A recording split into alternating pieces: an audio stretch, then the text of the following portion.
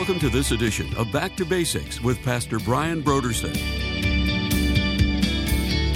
You know, if you're in the fire, if you're in a flood, if your life is being overwhelmed by something right now, and you feel like you're being carried away in a flood, or you feel like you're about to be consumed in a fire, you know what you can do as a child of God? You can take these verses and say, Lord, I am going to stand on these verses.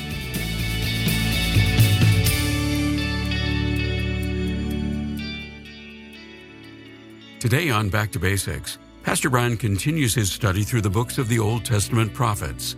Join us as Pastor Brian begins his teaching on Isaiah chapter 42, verse 10 through chapter 43, verse 28.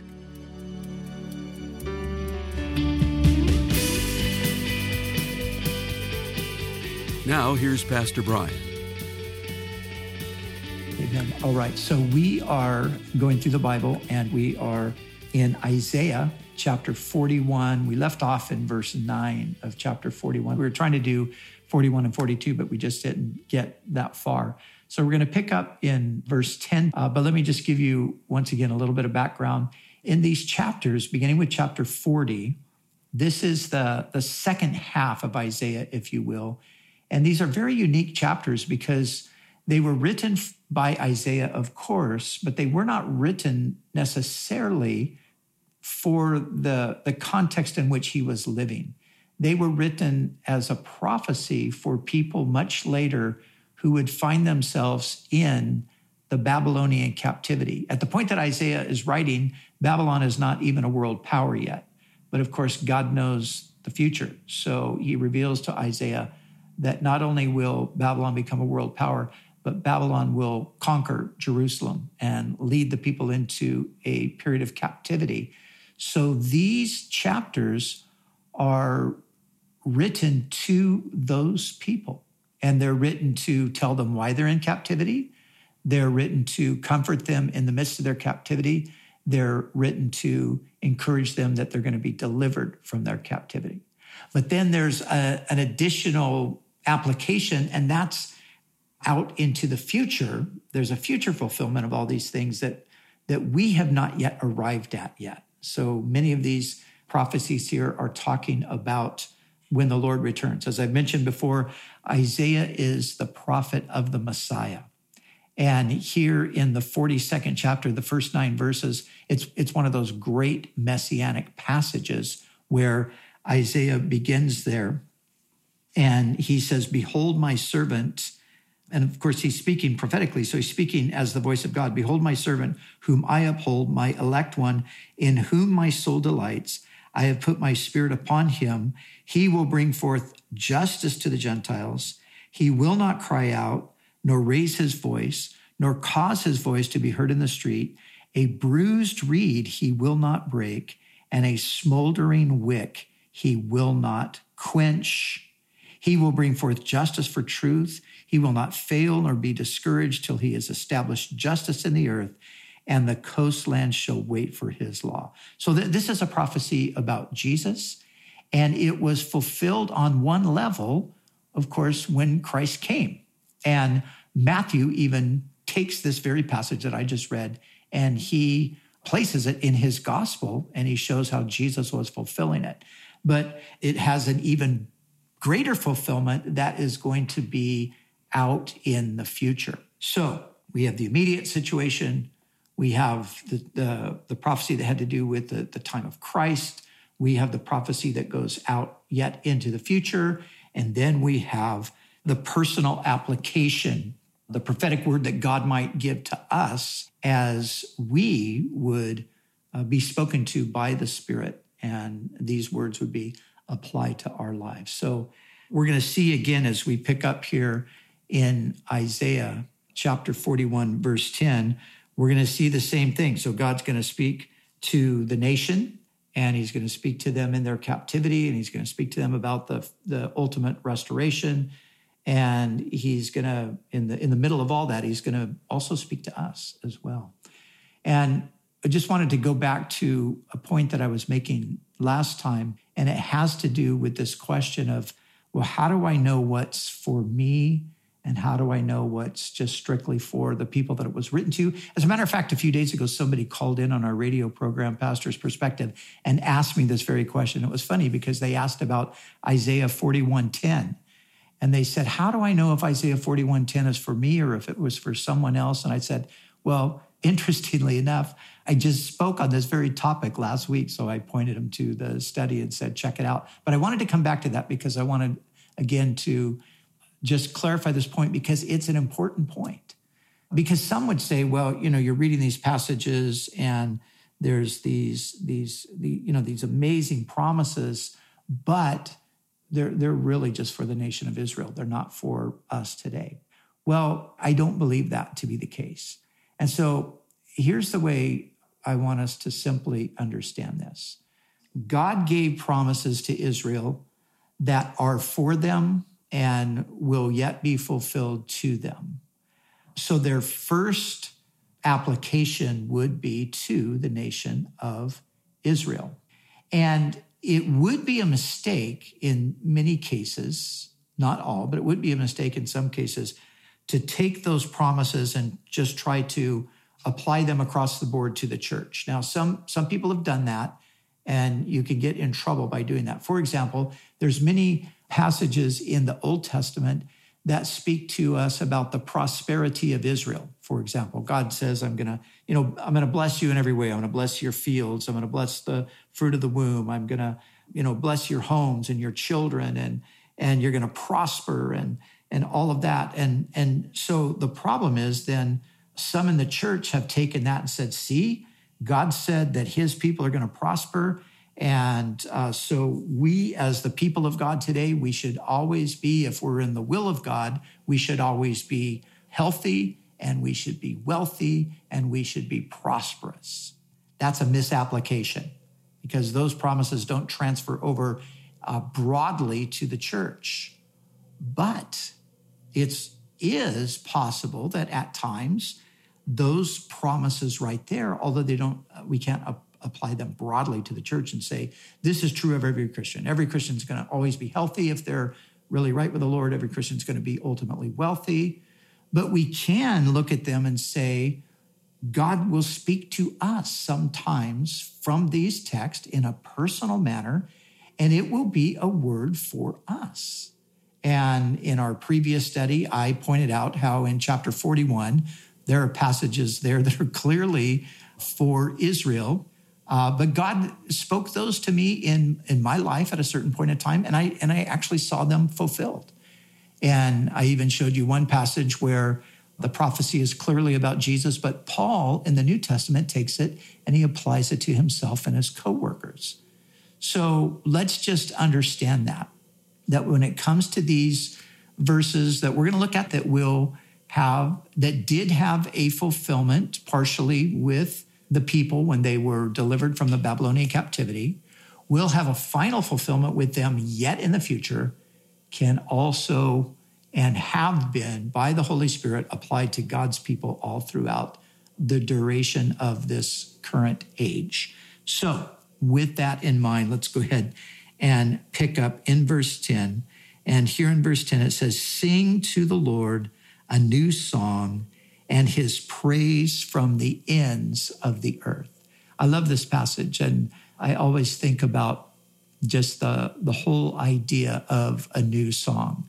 And isn't it great when God gives his people songs? And boy, aren't we thankful for the many, many great songs? You can think back to maybe you can even think back to some of the very earliest hymns, for example. You can think of the book of Psalms, obviously. Quite often we think of the songs that came out of the post-Reformation period and the periods of the 18th century revival and the Great Awakening and some of those magnificent hymns. We think, oh, those are so beautiful, they're so powerful. And then throughout the history of the church, there are these times and these seasons where God gives a new song. And I am really thankful for the songs, say, over the past, maybe 4 decades or so, or 5 decades, where it just seems like there's been a revival amongst some of God's people anyway, of these new songs that God has given. And it's amazing to, in some cases, actually know some of the people who wrote the songs and to remember, when they were even sort of piddling around on their guitar or their piano and just kind of working the song out. And then they completed it, and then they started singing it to, a handful of people. And now today it's internationally known and sung. I mean, that is amazing. There's so many great, great songs out there like that. And the Lord said that he would give a new song. So sing a new song to the Lord, his praise to the ends of the earth. You who go down to the sea and all that is in it, you coastlands. We talked about how coastlands means the coastal region. It includes the islands. Let the wilderness and its cities lift up their voice. The villages of Kedar, that Kedar inhabits, let the inhabitants of Selah sing. Let them shout from the top of the mountains. So Kedar would be in the area of Arabia, and just talking about the people that would be there. Selah is probably the same place as Petra in the region of Moab. And he says, let them shout from the tops of the mountains. If you know anything about Petra, there are these very high peaks there that they would build places of worship on and so forth. Let them give glory to the Lord, declare his praise in the coastlands. The Lord shall go forth like a mighty man. He shall stir up his zeal like a man of war. He shall cry out, yes, shout aloud. He shall prevail against his enemies. And now God speaks, I have held my peace a long time. I have been still and restrained myself. Now I will cry like a woman in labor. I will pant and gasp at once. I will lay waste the mountains and the hills. I will dry up all their vegetation. I will make the rivers into islands, and I will dry up the pools. So God is talking about that judgment that's going to come. And here he's talking about the judgment that he's going to bring upon Babylon. But then again, Babylon goes out to the end of time. We know in the book of Revelation, we read about Babylon. And so there's, like I said, there's a kind of a twofold thing going here where there's a close fulfillment and there is a far fulfillment. But it's interesting how God says, I have held my peace a long time. I have been still and restrained myself. There's a passage in, I think it's a Proverbs, that says, because execution is not swiftly meted out against a transgression, people mistake that for approval. And this is a thing about God. He's not swift to judge. He is actually very patient. And we know why he's patient, because he doesn't want to judge. And God said that he's really not willing that any should perish. He longs for everyone to come to repentance. And so he has restrained himself from judging. If you think of the history of the world and whatever period you want to think about, you can find just unspeakable wickedness throughout every period of human history. There's no time in human history where there was not, other than maybe, the very earliest days, where there was not all kinds of wickedness and rebellion. It's always been here, and it's here with us today. And yet God has restrained himself. And really, we know that God judged the world back in the days of Noah. We know that God judged the Canaanites when the Israelites came in. He used them as their instrument of judgment against the Canaanites, that he gave centuries to repent. We know that God then would use the Babylonians to judge, or the Assyrians to judge the northern kingdom of Israel, the Babylonians to judge the southern kingdom. He used the Romans to judge Israel in the time after their rejection of Jesus. And as we go on from there, we can see times in history where God has judged by sort of withdrawing his restraint and allowing human wickedness combined with demonic influence to bring about havoc in the world. I've just been watching again the whole history of the Second World War. There's a new colorized version of it on Netflix. And as I'm watching that period of time from 1939 to 1945, you just see that it was a time of judgment. It was a time when it's almost as though God just stepped back and let the evil of humanity combined with the demonic influence loose on the world. And it was a time of unprecedented death and destruction. And so you see these times, but my point is they've been very rare. They've been few and far between, considering the fact that the world lives in rebellion to God every single day. And yet he has restrained himself and held back. But there's coming a time, and this is what we're reading about right here, where God will no longer do that. He is going to shout. He's going to prevail against his enemies. He says, I've held my peace a long time. I've been still. I've restrained myself, but basically no more. So there is a judgment that is still out in the future of the human race because of the ongoing revolt against our Creator. And so, but then as he talks about judgment, there's mercy that's mingled in. Verse 16, I will bring the blind by a way they did not know. I will lead them in paths they have not known. I will make darkness light before them and crooked places straight. These things I will do for them and not forsake them. You know, in all of these judgments that I just mentioned, there's always been a remnant of people that God has delivered through. He's protected them through. He's carried them through it. In one case, of course, in the case of Noah, there were only 8 people that survived that judgment. But this is the picture that we have here, that we see that God he's extending mercy even in the midst of that. And then verse 17, they shall be turned back. They shall be greatly ashamed. Who? Those who trust in carved images, who say to molded images, you are our gods. And this, of course, would be the Babylonians. They epitomized idol worshipers. They were the great idol worshipers and makers of their time. And then he says in verse 18, hear you deaf and look you blind that you may see. And now he asks this interesting question. Who is blind but my servant, or deaf as my messenger whom I send? Who is blind as he who is perfect, and blind as the Lord's servant, seeing many things, but you do not observe, opening the ears, but he does not hear. The Lord is well pleased for his righteousness' sake. He will exalt the law and make it honorable, but this people is a people robbed and plundered. So here's a dilemma right here in interpretation, because when we looked at the beginning of chapter 42, we were introduced there, behold, my servant in whom my soul delights, says the Lord. And we talked about how that is obviously a reference to Jesus. And we don't even have to guess about that because Matthew tells us it's a reference to Jesus.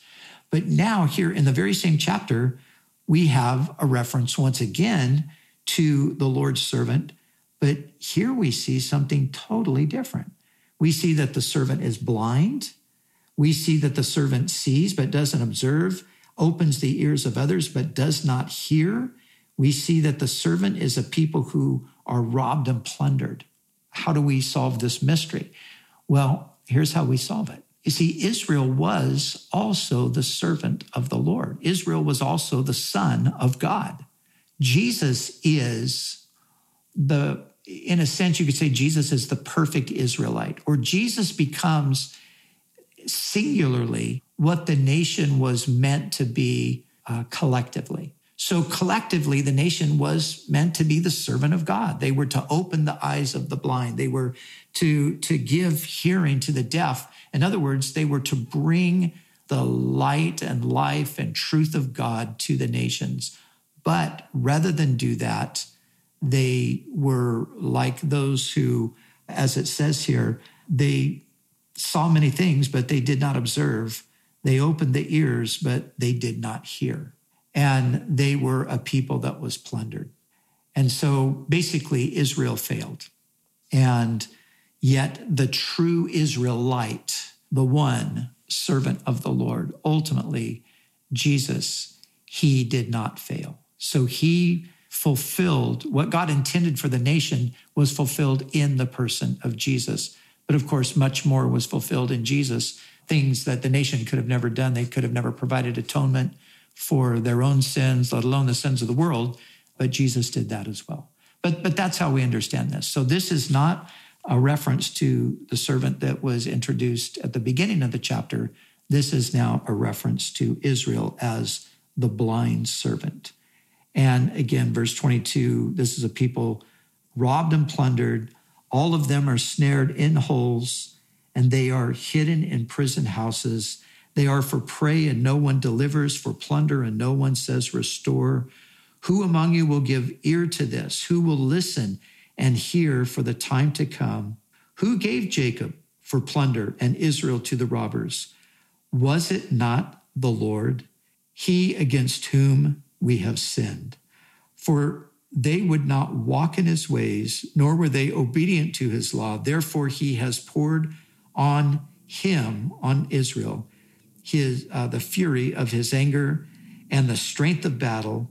It has set him on fire all around, yet he did not know, and it burned him, yet he did not take it to heart. So basically, Israel, what he's saying is Israel, even under the judgment, they were failing to recognize that it was God who was judging them because of their rebellion against him. But now chapter 43. But now thus says the Lord, who created you, O Jacob, and who formed you, O Israel, fear not, for I have redeemed you. I have called you by your name. You are mine. So this is the pattern through these chapters here in Isaiah. God, in a sense, denounces Israel. He points out their sin. He tells them why they're being punished, but then he comes back and he promises mercy. And that's exactly what we see him doing here.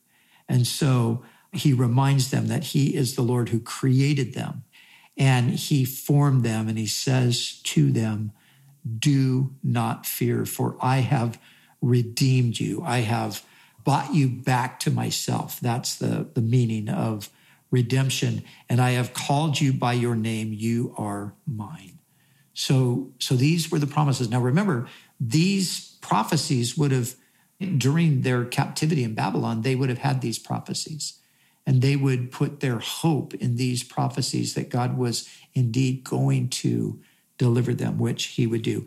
But verses 2 and 3 are wonderful promises. And these are some of the promises, like I was talking about earlier, that, of course, they had application to Israel, but these are promises that we take hold of ourselves and we stand on them and we claim them. And here's this beautiful one. When you pass through the waters, I will be with you. And through the rivers, they shall not overflow you.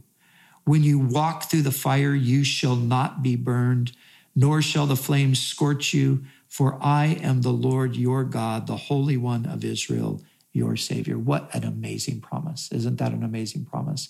Now, here's the thing, going back to what I was saying earlier. So this is a promise. You know, if you're in the fire, if you're in a flood, if your life is being overwhelmed by something right now, and you feel like you're being carried away in a flood, or you feel like you're about to be consumed in a fire, you know what you can do as a child of God? You can take these verses and say, Lord, I am going to stand on these verses.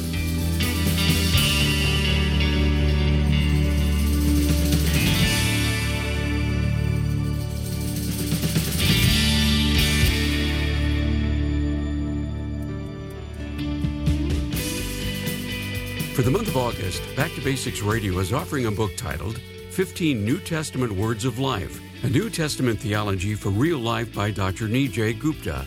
How can we understand some of the most important concepts in the Bible? And how can those concepts make a practical impact on our lives? In his book, 15 New Testament Words of Life, Dr. Nijay Gupta traces 15 words through the Bible that make an impact on how we live the Christian life. Words like righteousness, faith, and holiness. You'll learn their Old Testament background, discover their relevance during New Testament times, make connections with other passages in the Bible, and realize their practical impact for living life today. This book will help to bring theology to life. If you want to see how some of the most important theological themes in the Bible can come to life for you, we encourage you to call us right now at 1-800-733-6443 or visit us online at backtobasicsradio.com. To order 15 New Testament Words of Life, A New Testament Theology for Real Life by Dr. Nijay Gupta. And when you give a gift to Back to Basics, we'll send you this book as our way to say thank you. We do appreciate your generous support of this ministry. We'd also like to remind you that all of our other resources are waiting for you at backtobasicsradio.com or by calling our request line at 1-800-733-6443. That's 1-800-733-6443. Our desire is to encourage you in your daily walk with God. We'll continue next time with more valuable insights from Pastor Brian as we study together in the book of Isaiah.